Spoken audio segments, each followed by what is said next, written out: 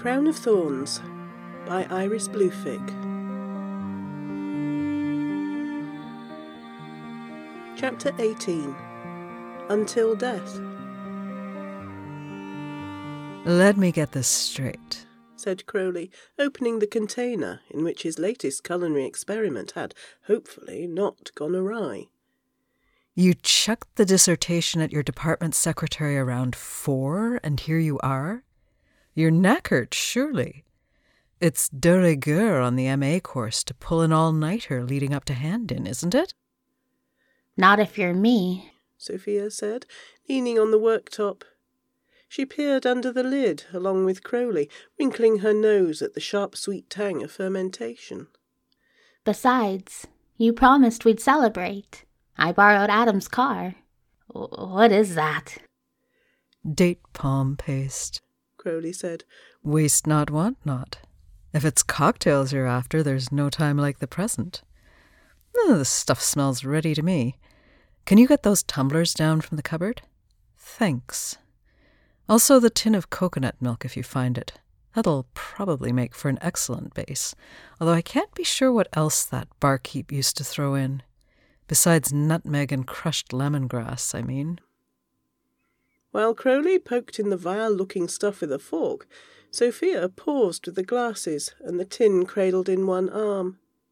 Lemongrass, she said. Is it a Thai specialty? No, Crowley said, licking a bit of date palm paste off the fork.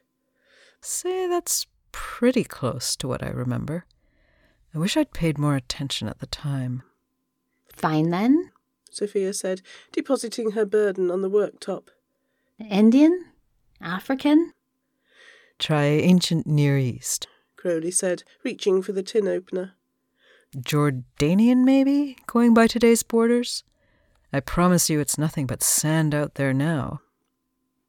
Sophia was strangely quiet as she watched him work. He tried to pay it no mind.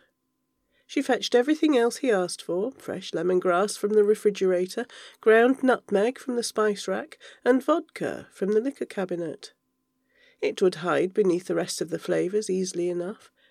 If the date palm hadn't fermented properly, he wanted to make damned sure the alcohol content was to their liking.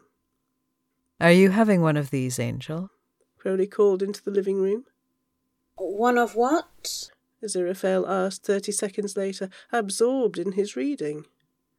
One of these cocktails you never had the good sense to try. Whatever you wish, my dear. Crowley made a face at Sophia's amused shrug. I guess that means 3?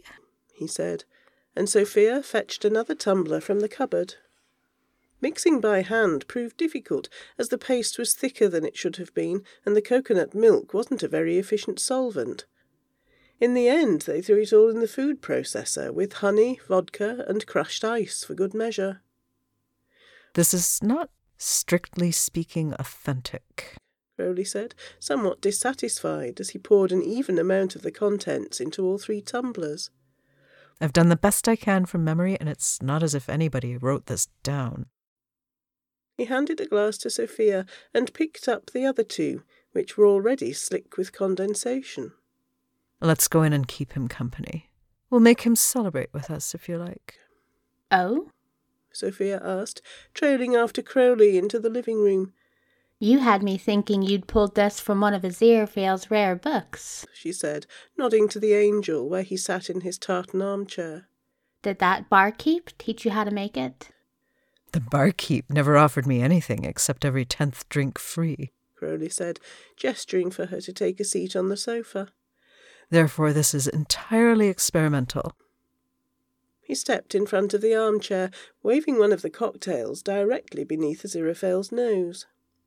Sophia's handed in her dissertation, he said, passing the tumblers off to Aziraphale. Many happy returns, and of course to an eventual PhD. Oh, hell no, Sophia said, leaning to clink her tumbler against Aziraphale's and then against Crowley's as he took a seat beside her. She added, What a freak. Have you tasted this? Aziraphale asked both of them with mild trepidation. Nope, Crowley said, bringing the tumbler to his lips. bottoms up. Sophia and Aziraphale both choked, but Crowley did his best to remain composed. Okay, that's gross. Sophia said. No offense, but the vodka is overkill. I fear the young lady's assessment is correct. Aziraphale sighed. Crowley snapped his fingers in irritation, taking another sip of his own. There. It's better now, he said. Takes a minute to, settle. Sophia grimaced and swilled her cocktail. Are you serious? Actually, yes, said Aziraphale, blinking on his second sip. Surprising. Crowley drank some more of the miraculously corrected concoction and watched as Sophia peered into her tumbler, swilled its contents again, and then frowned. She sniffed the cocktail suspiciously and then held it up to the light in wonder. It smells different now, she said. It even looks different. Aziraphale set his paperback aside and gave Crowley a warning glance. The ingredients were all wrong, Crowley protested. I had to fix them. Serves you right thinking you could replicate it, Aziraphale replied. Just then, Crowley realised that Sophia had bravely emptied a third of her glass and was staring at both of them with the glassy expression of someone who'd not only just tried the most fantastic drink in creation, but who'd also heard both of their thoughts as clearly as she'd heard Crowley's the day they'd gone to lunch in Cambridge. Oh, God, she said, taking another gulp. Why does it always happen when I drink? Because you have a talent for it, Aziraphale told her. Just like your mother. Lowers your inhibitions, Crowley said. Makes the whole process a bit easier. She squinted at him, then at Aziraphale, and downed the remainder of her glass. For several seconds, Crowley thought she might be sick, but she closed her eyes tightly and held out a hand. I'm fine, she whispered, lifting her head. Crowley, what did you put in this? Asked Aziraphale somewhat desperately. What do you think? Crowley shot back. Whatever originally went in it. Which you don't, said Sophia, eyes opening. No. Oh, holy fuck. You have wings. Crowley felt a thrill of terror. It had been ages since he'd known a human who could catch the impressions of them even when not fully manifested, much less pitch from mundane to switched on so quickly. In fact, only her husband as an 11-year-old boy had earned that distinction. But of course Adam had been sober at the time. The wine in Cambridge simply hadn't been strong enough to tip her. Which of us, dear girl? You've drunk that rather fast, and the angle of the light. Both, she said, just barely managing to slam her glass on the coffee table as her hand sagged towards the floor. Oh, God, she repeated, covering her mouth with her other hand, which was shaking. Maybe I'm having an allergic reaction, but what? Calm down, said Crowley, taking her wrist. You were nearly there anyway. Yes, but you didn't have to force it, hissed Aziraphale. I didn't force anything. All I did was adjust the recipe. Then there must be something in it modern humans aren't used to. Shut it, Sophia shouted. They both looked at her, chagrined, and instantly contrite. It's just... Wow, my head hurts, she said, and dazedly reached out to touch Crowley's face. Your eyes, she said, tracing the plane of his cheekbones up to his temple. Not human. I always knew. Her eyes flickered over to Aziraphale, quietly afraid. Nobody can read that many dead languages. Not even Mum. Where'd you have that first cocktail then? Babylon? No, wait. Maybe you'll tell me it was Atlantis. Actually, it was Gomorrah, said Crowley, pensively staring into his tumbler. Sophia groaned. Oh, of all the tired paradigms. If it's any consolation, said Aziraphale, we got tired of it too. Explain? She asked, allowing Crowley to remove her hand from his cheek. With regard to what we did all those years ago, the thing your mum and Adam both remember, in spite of certain powers' best efforts to the contrary, he said, you might say we helped your lot stage a rebellion of sorts. And together, fortunately, we won. Suddenly, said Sophia, those note cards in Mum's files make sense. She folded her hands in her lap and stared at them, as if piecing things together the way Aziraphale must have when he'd got his hands on the book. Powers, she echoed. I always did wonder about the two powers nonsense. Agnes had an odd sense of humour, and Mum had always tried to explain it away as a cautionary tale or a metaphor. Imagine. You don't know the half of it, Aziraphale muttered. I do, she said. You're angels, and not in the fluffy sense people like to imagine. Crowley opened his mouth, shut it again, and then sighed. Fluff never had anything to do with it, believe me. If you'd met the others. No kidding. Those two at the wedding? Mum was afraid of them, but I felt safe. As safe as you feel with your husband, no doubt, said Aziraphale carefully. Sophia gave him a wry smile, as knowing, innocent, and old as earth itself. He's got a lot of explaining to do. Don't worry, I've got his car. Which you won't be driving back, said Crowley. Not in this state. I'm not drunk. Thanks very much, said Sophia, over-enunciating. No, but you're under the influence of a mild narcotic, replied Aziraphale. Or an opiate, or heaven knows what. Dreadful stuff, of course. They didn't regulate what was put in drinks back then, and I'm afraid Crowley's reproduced this to a fault. Not with the blender, Sophia insisted. I saw everything go in. Not with the blender, agreed Crowley wearily, taking a sip. When I fixed it. Sophia blinked at him in stupid fascination and mimed, snapping her fingers. Just like that. You transformed it without even knowing what went in. He transforms inferior wine all the bloody time, Crowley said. Why shouldn't I? asked Aziraphale defensively. No harm, no foul. Sophia was studying them both with the same intent consideration that Adam could summon up even in a casual glance. Crowley wondered what the label pasted to the back of his skull said when she looked at it. Was it slightly blurry, he wondered, like the distant letters on the wall that young Robert's optician would make him try to read? But you're so human, she whispered. You fell in love. Before either one of them could respond, Crowley's mobile, which was on the coffee table, rang. Aziraphale picked it up before Crowley could even react, apologising as he answered it. Pippa, from the sounds of things, judging by that greeting. Aziraphale's expression withered, unlike anything Crowley had ever seen. Oh, murmured Sophia in prescient warning. Oh, no.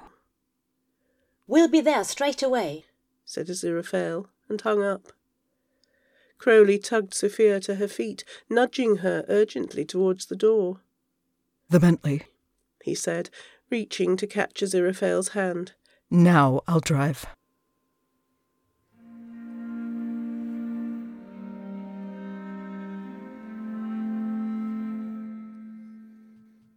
Even at Crowley's habitual breakneck speed, they didn't beat the ambulance. Pippa hovered on the porch as medics passed her with the stretcher, oddly stoic. It wasn't until she saw the Bentley roar into the park along the road that her expression began to crumble, till she saw Crowley racing across the lawn ahead of Aziraphale, who had the unenviable task of keeping Sophia on her feet. The girls stumbled as they walked arm in arm, almost dragging them both down in the muddy grass. Oh, sorry, she murmured, pulling free of Aziraphale's grasp. God, what was in it? Aziraphale left her swaying with one hand on the bird bath and continued to the porch, where Crowley already had Pippa folded so tightly in his arms that Aziraphale wondered if either of them could breathe. He touched Crowley's shoulder. "What happened?" he asked. Bewildered panic hovered beneath his sense of calm. Crowley tucked Pippa's head under his chin, gathered her shaking form even closer. Heart attack, he said, eyes fixed unblinking on the front door. Stroke. Hard to say. Aziraphale stroked Pippa's hair. Her sobs were muffled in Crowley's jacket. Go get her, Crowley snapped, his eyes darting to Sophia. What's wrong with you? I'm okay, said Sophia, hovering nearby, unsteady in her muddy shoes. I'm here. Up you get, Aziraphale, helping her step into the porch. She didn't let go of him this time, her eyes wavering between Crowley's pale, pinched features and the medic emerging to hold the door open for his colleagues as they bore Harold outside. Who are you? asked the medic, closing the door. We can't take you all. The neighbours, said Crowley, indicating Aziraphale with a nod. Next cottage up. You too? The medic asked Sophia. Daughter? Granddaughter? Friend of the family, said Sophia helplessly. I'm just visiting. There's no time for that, said the medic, taking Pippa's shoulder. Come along. Pippa disentangled herself from Crowley, dabbing her eyes on her sleeve. I'll ride with these gentlemen here, if it's all the same to you. Get a move on. Yes, ma'am, said the medic, and dashed hurriedly away. 25 minutes later, once Harold had been stabilised and the team on site had found all the initial paperwork miraculously completed, a young Indian woman in a lavender lab coat met the four of them in a secluded waiting room at St. Richard's Hospital. Aziraphale, Crowley and Sophia hadn't been told to leave, as no one since the young medic had attempted to cross Pippa. Nobody had dared to try.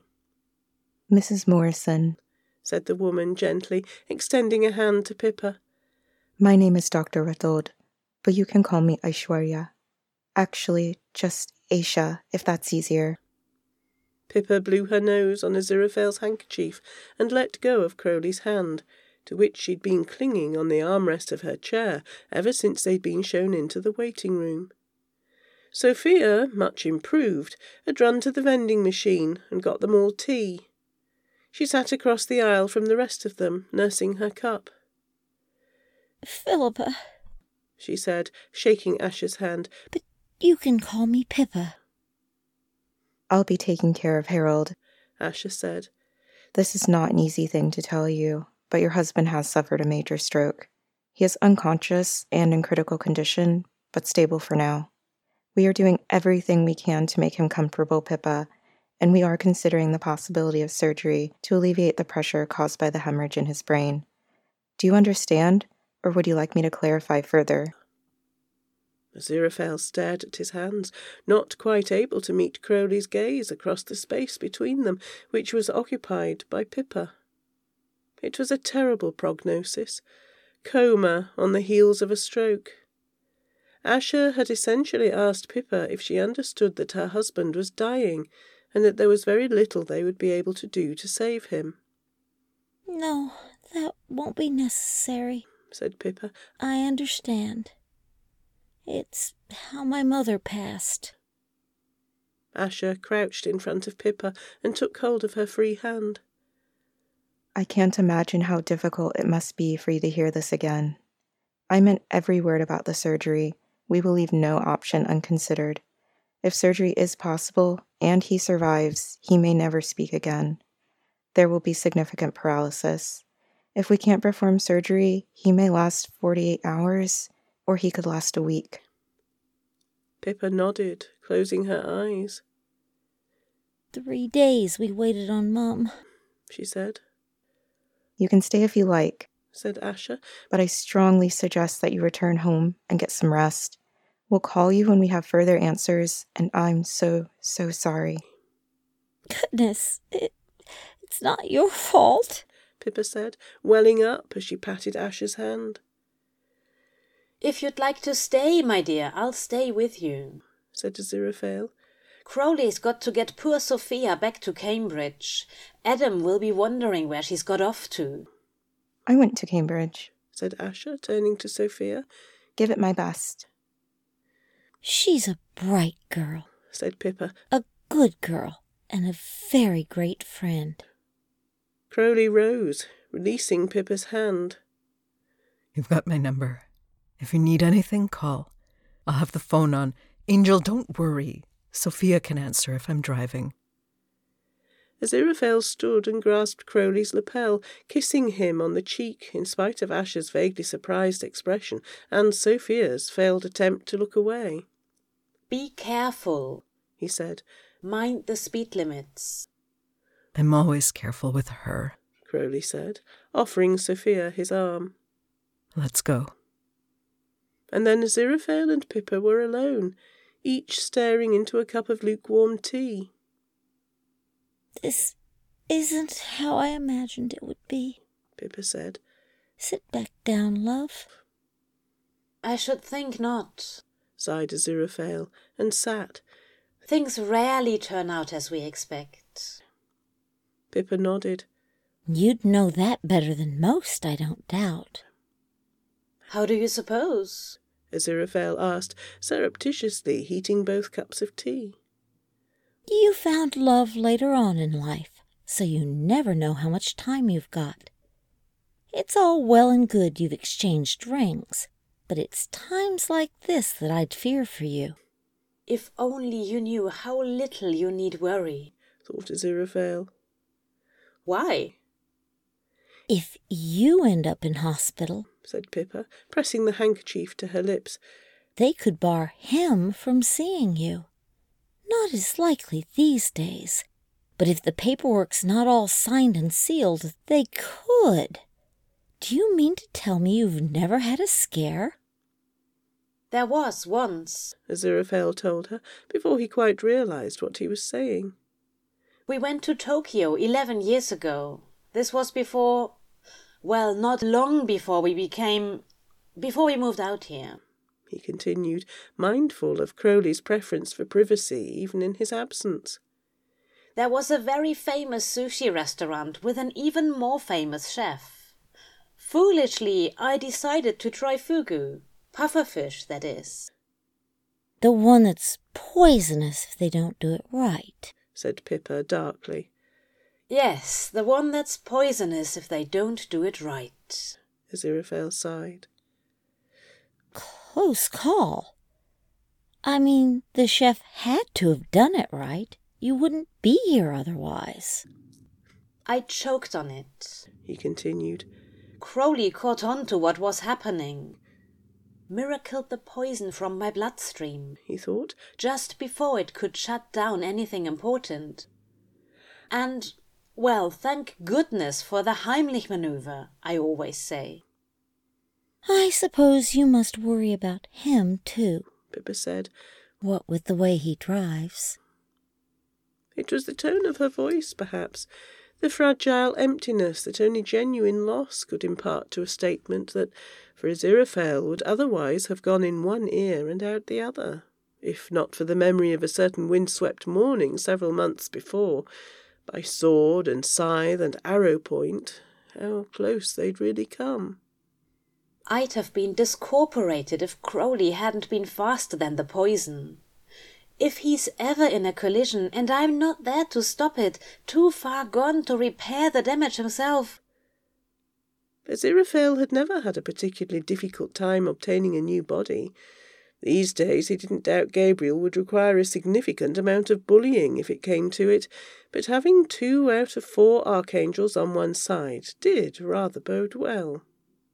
But Crowley, set adrift by his former employer, no longer had any such recourse. If he were to be discorporated, if, heaven forbid... Fuck, Aziraphale whispered, every other thought pushed from his mind. I'm sorry, said Pippa, in tears again. I didn't mean... She'd burrowed against Aziraphale's shoulder, sobbing, before Aziraphale could collect himself. My dear, I need your mobile, he said shakily. We ought to call Nicola.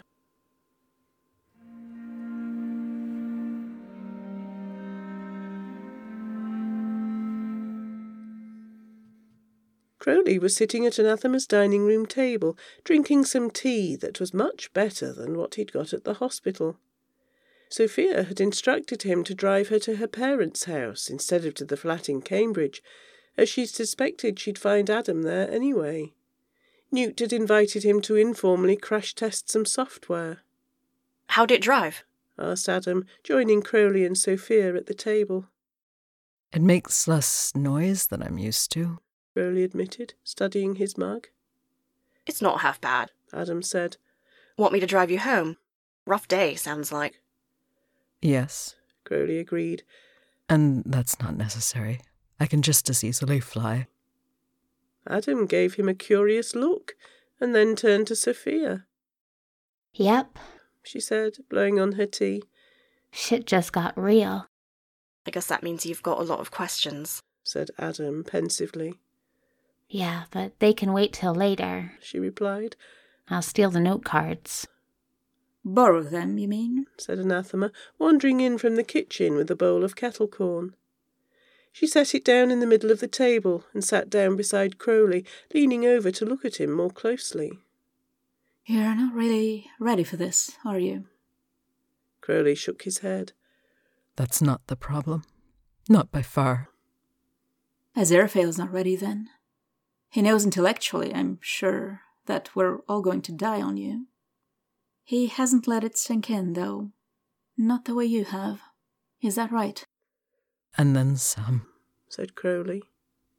He looked at Adam, but the young man's face was impassive, as difficult to read as Aziraphale at his most closed off.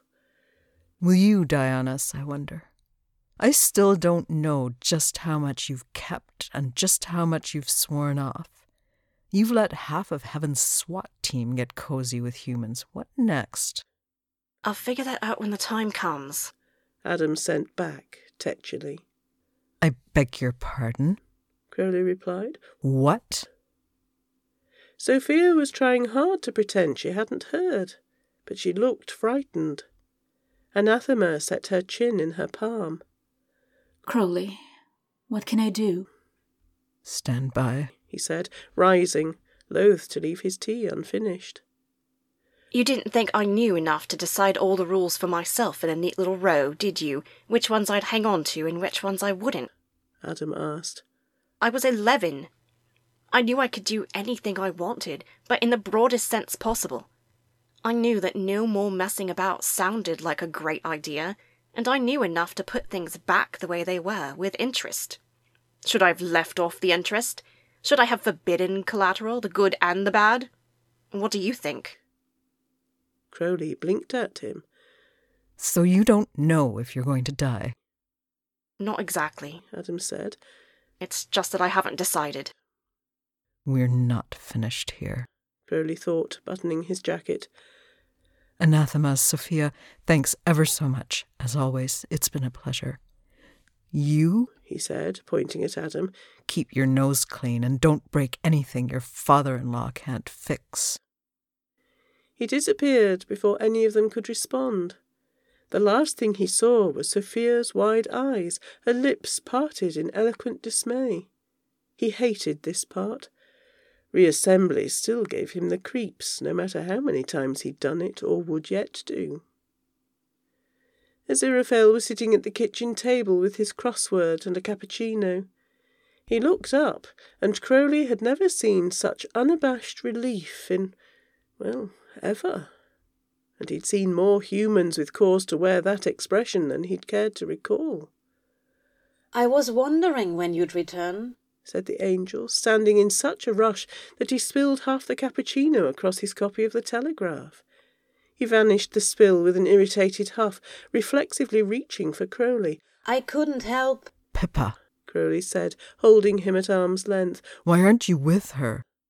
Nicola and Trevor came as soon as they could, Aziraphale said. I rang them. What about Rob? Asked Crowley. Did the boy know his grandfather was dying? He's with Trevor's parents, Aziraphale reassured him. Crowley, you look... Awful, yeah. Crowley said, sagging into Aziraphale's embrace. We've got to talk. Aziraphale stiffened against him, but relaxed again just as quickly. It can wait, my dear, surely, he said. You're wrecked. Crowley turned his head, perfectly willing to lose himself in Aziraphale's kiss. Besides, he hadn't quite found a way of framing the information he'd got his hands on. Oh, yeah, by the way, the former Antichrist hasn't quite thought things out as clearly as we would have liked. Do you suppose this will pose a problem? It wouldn't do to spring that on Aziraphale, not after the shock of what had happened earlier that evening. Bed seemed as logical a place to take this as any. It very rarely hurt, at least. Slow down, Crowley muttered several minutes later, halfway out of his clothes and already pinned to the mattress. Letting Aziraphale have his way usually wasn't anything to complain about. As Crowley understood this in human terms, the angel was what most of them would call thorough to a fault. He nuzzled and then bit Aziraphale's lower lip, working both hands down the back of Aziraphale's trousers. Terribly sorry, Aziraphale sighed, his breath hitching as Crowley's fingertips skated down the backs of his thighs. When their trousers and underthings vanished, all pairs present, it wasn't really worth asking who'd done it. It's just that I've missed... I was gone for all of 3 hours, Crowley said, distracted by the fact that Aziraphale had got at his hips and his lower back, and was slowly, teasingly kneading his way down to Crowley's arse. This isn't going to work, Angel. You've got my arms trapped. Then lie back, Aziraphale murmured, running one knuckle deftly down the cleft. And leave me to it. Crowley shivered at the sudden slickness. 1 finger. 2. Aziraphale left it at that, knew exactly where to press. He worked a thigh in between Crowley's as they twisted and gasped, never wavering, his pacing clever and careful. Crowley came first, clenching with it, pleasure like a knife slipping in where you'd least expect. He flipped Aziraphale over, finished him off with fervent mouth and hands. Afterward, Aziraphale arranged them front to front and drowsily draped one leg over Crowley's hip. He traced the length of Crowley's spine and asked what was the matter. Nothing, lied Crowley, snuggling closer with a yawn. Pippa, no. I'm tired. Yes, sighed Aziraphale, sounding genuinely exhausted. Yes, quite. Whatever the matters were, they'd both do well to sleep on them.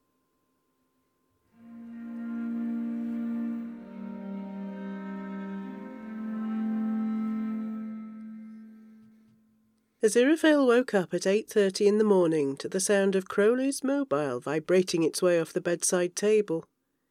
He caught it just in time, fumbling the ancient flip phone open. He'd have a word or two with Crowley about an upgrade.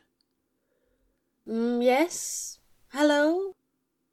I didn't mean to wake you, said Pippa, her words slow, tone hollow. Don't even think it, Aziraphale said, sitting straight up in bed. Crowley had rolled away from him some time in the night to curl toward the door, one hand fisted fretfully in his pillowcase. How are you holding up? Has there been any news? They can't operate, she said. Trevor's father's bringing Rob this afternoon. Oh, my dear, said Aziraphale, his throat constricting. Is there anything I can do? Crowley took hold of Aziraphale's upper arm, startling him. I'll go over, he said, rolling out of bed. Ask her if they need food. Aziraphale felt a wash of relief. Would you like breakfast? Is it the 3 of you? If it wouldn't be too much trouble, said Pippa, her voice so taut it hurt to listen. Are you at the house, or have you gone back to the hospital? On our way back there now, she said. Trevor's driving. 3, got it. Crowley said, fully dressed, holding out his hand. I'll need that. Aziraphale sighed. I'm sending Crowley, he said. I'll follow soon. Pippa hung up with a whispered thank you, saving him the trouble. Crowley snapped the phone shut and stuck it in his back pocket, leaning to kiss Aziraphale on the mouth. You got the worst of it yesterday, he explained hastily, donning his sunglasses. The least I can do is give you a breather. I have some things to do online, Aziraphale said. I won't be long. A few hours. Funny, that's exactly what I owe you, said Crowley, kissed him again, and left. If Aziraphale had learned anything from Crowley's weekly Skype sessions with Uriel, it was the sheer brilliant utility of a web camera over more traditional means of conference call. It certainly beat getting a crick in one's neck and eye fatigue from staring so long into glowing, nebulous blue.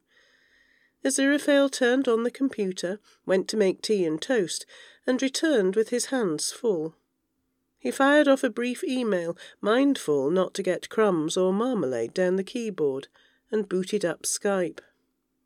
12 minutes later, Uriel's number rang through. He answered it. You're lucky I've got a BlackBerry, Raphael said, yawning. In the grainy camera feed, his hair was a wild must halo glinting fiery by the desk lamp light, much longer than it had been at the wedding. And that I had the sound turned on. What's up? Is Uriel there? Aziraphale peered at the edges of the feed. I need to be certain. If she's the one you wanted to talk to, darling, you should have asked. She's out. Good, said Aziraphale. I'd rather she didn't hear what I'm about to ask. Raphael tapped his nose and winked. I see. Don't want Demon Dear to know. Aziraphale took a sip of his tea before continuing, and the Archangel made a face. You always did have a flair for the dramatic, he said. Or was that dithering? What do you know about Gabriel's current stance on discorporation? Tricky, Raphael said, scratching his temple. It hasn't been an issue in the last few thousand years, so I haven't made any up-to-date inquiries, which goes against procedure every which way, I know, so please don't point that out. Wasn't about to, Aziraphale admitted. My situation's been similar. Neither have I. Before you go asking if Uriel knows anything, she's never needed a replacement. Fortunate, said Aziraphale, but unhelpful. Theoretically, what would you guess? My feeling, Raphael confided, is that Gabriel's been so tight since himself stopped handing down orders that any one of us would be lucky as to get so much as a toenail out of him. What would be the use in a replacement body if he feels we are, essentially, currently useless? Discorporation? Bam. Instant recall. Either that or being doomed to hopping from channel to channel, host to host. Neither one is a thought I relish, as you can imagine, so I keep clear of bullets and reckless drivers. Those are easy enough to deflect if one is vigilant, said Aziraphale uncomfortably. Yes, but I have the feeling your theoretical denotes a circumstance in which one has not been. You tend not to worry about yourself overmuch, do you? Perhaps you ought to, given that little incident 20-odd years ago. Would the boy be as quick to help, I wonder, now he's settled down with a pretty, charming, thoroughly mortal wife? It's Crowley, said Aziraphale. If anything were to happen when I'm not to hand... Perhaps that woman would help you out again, Raphael said. Shadwell's tart. Would you please just be serious, even for a moment? Raphael rubbed his eyes. As I'm always serious. I don't like the thought one bit. Then, short of sharing him with some recalcitrant human, which, by the way, was not at all pleasant, I can assure you, having once been stuck in that particular bind, what would you suggest in such circumstance, however improbable? How can you be sure Hell wouldn't pull him straight down? Do they attach some kind of reel back mechanism? Not keen on releasing souls once they've got them, you know. Not either side. There's the real value of a human body. Autonomy. Aziraphale's mind spun. On top of it all, Harold would surely pass before night fell. Listen, Raphael continued. If you're that concerned, go to the boy. Raise the issue. Lose him, said Aziraphale, disbelieving. To think that I even could.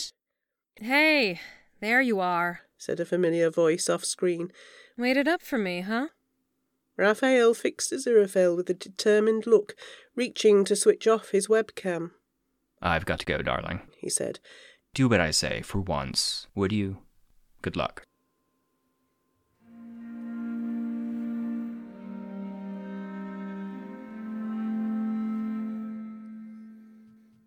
Sombre breakfast in the waiting room had given way to a brief visit to Harold's bedside, from which Crowley had tactfully hung back, lingering in the doorway. There had been tubes and monitors everywhere, and if not for the name on the clipboard at the foot of the bed, Crowley would have scarcely recognised the man had he not been party to the proceedings from Ground Zero. Harold's skin had taken on a waxy, unnatural cast. His dry, motionless lips were cracked, looked almost purple. The worst part of it, by far, was Pippa, who clung silently to her husband's stiff hand, while Nicola bent over her father's pillow and stroked his sparse hair, her constant, frantically murmured words an ineffectual litany against hopelessness. Crowley had turned away and gone back to sit down with Trevor, whose dark eyes and even darker skin, when coupled with his sombre, melancholy air, had given him the impression of a living shadow. He'd offered Crowley a cigarette, which Crowley had accepted with murmured thanks and put in his pocket for later. He'd need it. The four of them had gone to lunch in the hospital cafeteria, during which time Crowley had endured a number of fascinated questions from Nicola with regard to Aziraphale's erstwhile bookshop and how they were finding life in Sussex. Robert's paternal grandfather, a stern, wise-looking 70-year-old islander, from Haiti, Crowley thought, or perhaps Jamaica, had brought the boy up to the waiting room shortly after they'd returned from lunch. He'd chattered happily to Crowley about the fact he hadn't needed glasses after all, but that it didn't mean he couldn't have contact some day. Trevor's father had joined his son, daughter-in-law and sister-in-law at Harold's bedside. They'd taken Rob in shortly after, but he hadn't stayed for very long. He'd run back to Crowley with a tear-streaked face. Pop won't come back once the doctors take him away, the boy had sobbed. Crowley had scooped Rob up and rocked him, at a loss for words. Sometimes people don't when they're old or sick, he'd said. That's the way of it. Will Gran go away? Rob had hiccuped against Crowley's shoulder. One day, Crowley had said, cursing above, below, and everything. But not soon. Will you go away? The boy had asked. No, Crowley had said, and hated himself for it. Now, outside and alone, he'd never needed the blessed cigarette more. He'd only managed to smoke around a third of it when his mobile rang. He fumbled it out of his pocket and almost dropped the cigarette in the process of flipping it open. Bloody thing. Angel, I swear I'll get one of those smartphones soon. Just you wait. Crowley? Uriel asked uncertainly. What's going on? Oh, what's not? Crowley moaned, taking a deep drag on what was left of his hard-earned prize. Harold's dying. Do you remember Pippa's husband? Maybe you don't. Anyway, he suffered a major stroke last night, and we were first on the scene. Sophia was there. It's kind of a disaster. She knows, Uriel, she knows. All in one day, she said. Gosh, that's a lot. Are you okay? I'm at the hospital. Crowley replied. Outside it, rather. Just having a smoke. I would ask you if Aziraphale's there, but I already know that he's not. Crowley took a final puff and pinched the stub out between thumb and forefinger. Why do you say that? He asked, ignoring an uneasy feeling in the pit of his stomach. I came home to Raphael wrapping up a little Skype session with him. Is that unusual? Aziraphale's pretty tech-savvy. Don't let him fool you. It's unusual when Raphael won't tell me shit about the conversation. He's not taking it very well, Crowley told her. That could be the reason. What, Raphael's not? Don't make me laugh. He didn't even talk to Harold. No, I meant Aziraphale. There's that whole emotional intelligence issue and it's something more serious than that. Before I got to the back room, I caught a few choice words like Gabriel and autonomy and do what I say for once, would you? Damn it, Crowley hissed. Why? I don't know, said Uriel helplessly. That's why I called you. I wanted to know if Aziraphale's been acting strangely, but I guess the answer there is yeah, sure, he's only losing his mind over the notion that all his human friends are gonna die. We're not particularly close to Harold, Crowley admitted. It's Pippa, Uriel said. And it hits close to home. And it's the rest of them, Crowley said. Anathema, Newt, Shadwell and Tracy. Mandy and Sophia, said Uriel, not missing a beat. But what about Adam? That, Crowley said, is an interesting question, and I'd like to hear your thoughts. He described the unspoken exchange he'd had with Adam the evening before, as well as the conversation he'd had with the boy some 2.5 years ago in a Cambridge Cafe Nero, which had also been the first time he'd met Sophia. I really hate to say this, said Uriel at length. But that is ineffability for you. I hate you, Crowley said. Not in general terms, of course, and no offense meant, but in this one painfully specific instance, without hesitation or reservations, I do. None taken, Uriel sighed. If it's that big a problem, do what you did last time. Crowley dropped the cigarette stub and stamped on it. Which is? Go to the boy. You just told me you told him that the conversation wasn't over. Yeah, and I also very likely got myself on his blacklist by mouthing off. That's your real weak spot, sweetie, said Uriel, almost sadly. What? Are you serious? What is? Getting in the last fucking word. Crowley opened his mouth, shut it again, and hung up. As per usual, she was right, and he was done playing silly buggers. And judging by who was headed across the parking lot towards him at that very minute, he wouldn't have to go far in order to set the proverbial ball rolling either.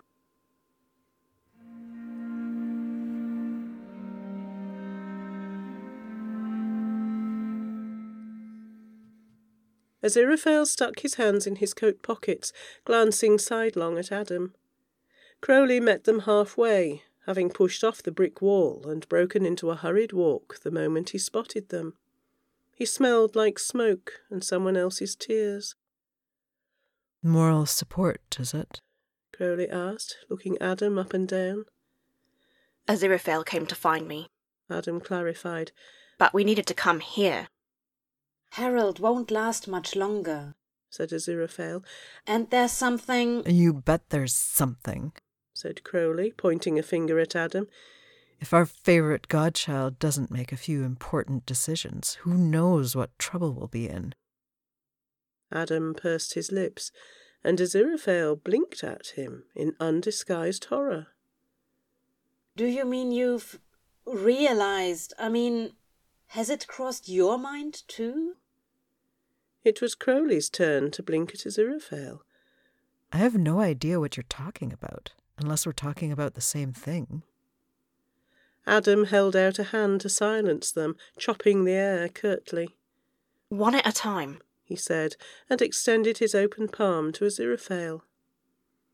I'm talking about you, said Aziraphale miserably. Have you given any thought to what might happen if you were to get discorporated at this point in time, as unlikely as that may sound? Please don't look at me like that, my dear. Think about it, he said desperately. Insofar as we know, you've been cut off.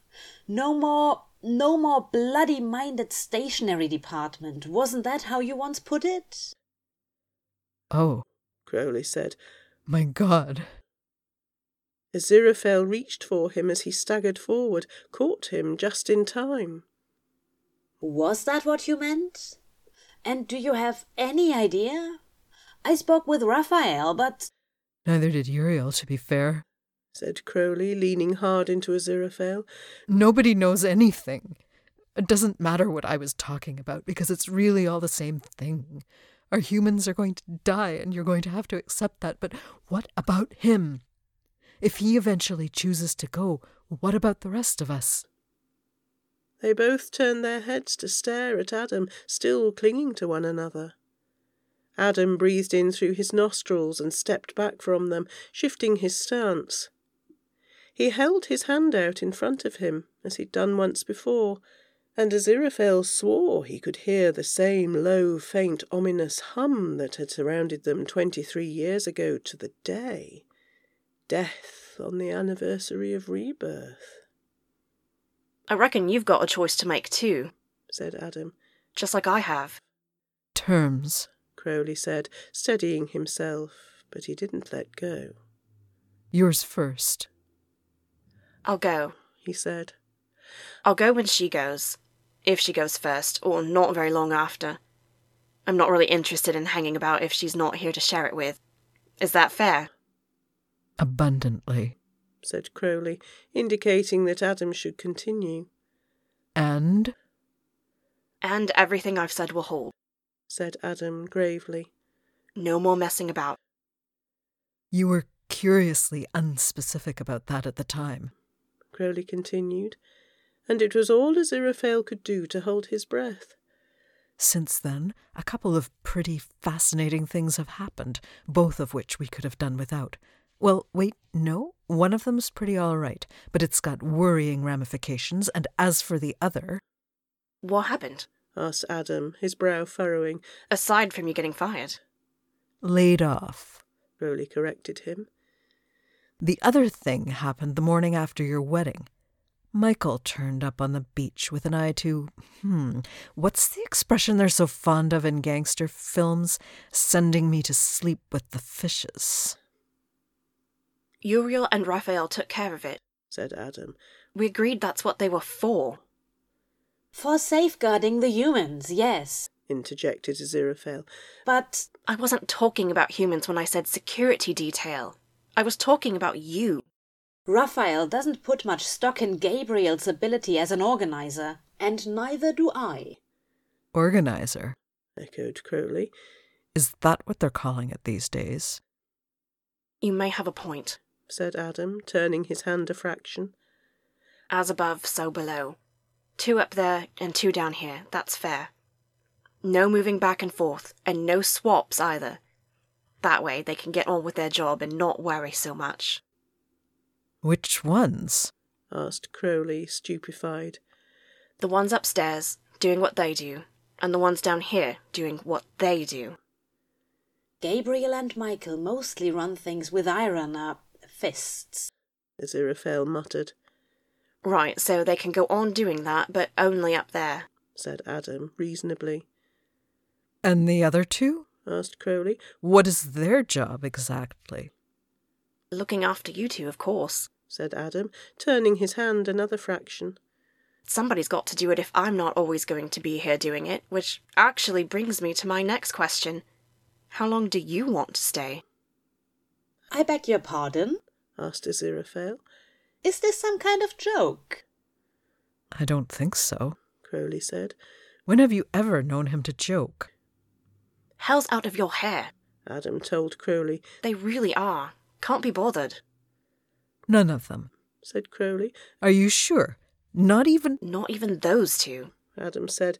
They got awfully interested in each other. If you mean more than before, you can stop right there, said Crowley, shuddering. As I was saying, Adam repeated, you've got a choice, and we haven't got all day. Your friend is dying, and his wife needs you there. Do you see? All's fair in love and war, or at least everything will be, as soon as you give me an answer. Aziraphale and Crowley looked at each other for one long, considering moment. They'll all die, Crowley repeated. Can you bear it? I know they will, my dear, Aziraphale answered. Can you? I can bear anything as long as you're beside me, Angel. Hadn't you guessed? Aziraphale felt an endless weight lift, and Crowley was smiling, really smiling. We'll stay, he said. Someone's got to look out for them, the ones we love. And the ones we will love, Crowley cut in. Rob's not bad. There's hope for him. And Sophia's son, Aziraphale reminded him. Someday. Right, said Adam, turning his hand in a tight circle. Not to erase this time, Aziraphale realised, but to seal. Something shook the ground just beneath them. Crowley stumbled, and they clung together for dear life. It didn't last for more than a few seconds. Everything settled again, much the same as before. Now, what did that do exactly? Crowley asked. Your favourite, said Adam, grinning from ear to ear. Miraculous escapes for everybody, and I do mean everybody. You know, should you ever need 'em. Yes, oh, said Aziraphale, holding Crowley close. Yes, I do know. Perfect, Adam said, dusting his hands off. At least till next time. I've got to get out of here, so sick as a dog. We went out with some of her friends last night, even after I told her that wasn't the best idea after what she had at your place. What, are you nuts? Crowley asked. She's just handed in. Celebration's in order. Don't I know it? Said Adam, strolling away. I've made up my mind. Feels great. I should hope, said Aziraphale, glancing upward. Which window? We'd better go. You do realise he looks awful, Crowley said. And that Pippa's even worse. As you said, Aziraphale replied. There's nothing for it, but as long as I'm here... As long as we're here, Crowley corrected him. Don't forget it. Perhaps we'd better take the stairs, said Aziraphale, opening the door. After you. Eyes set resolutely forward, Crowley reached back and took his hand. Crown of Thorns will continue in Chapter 19.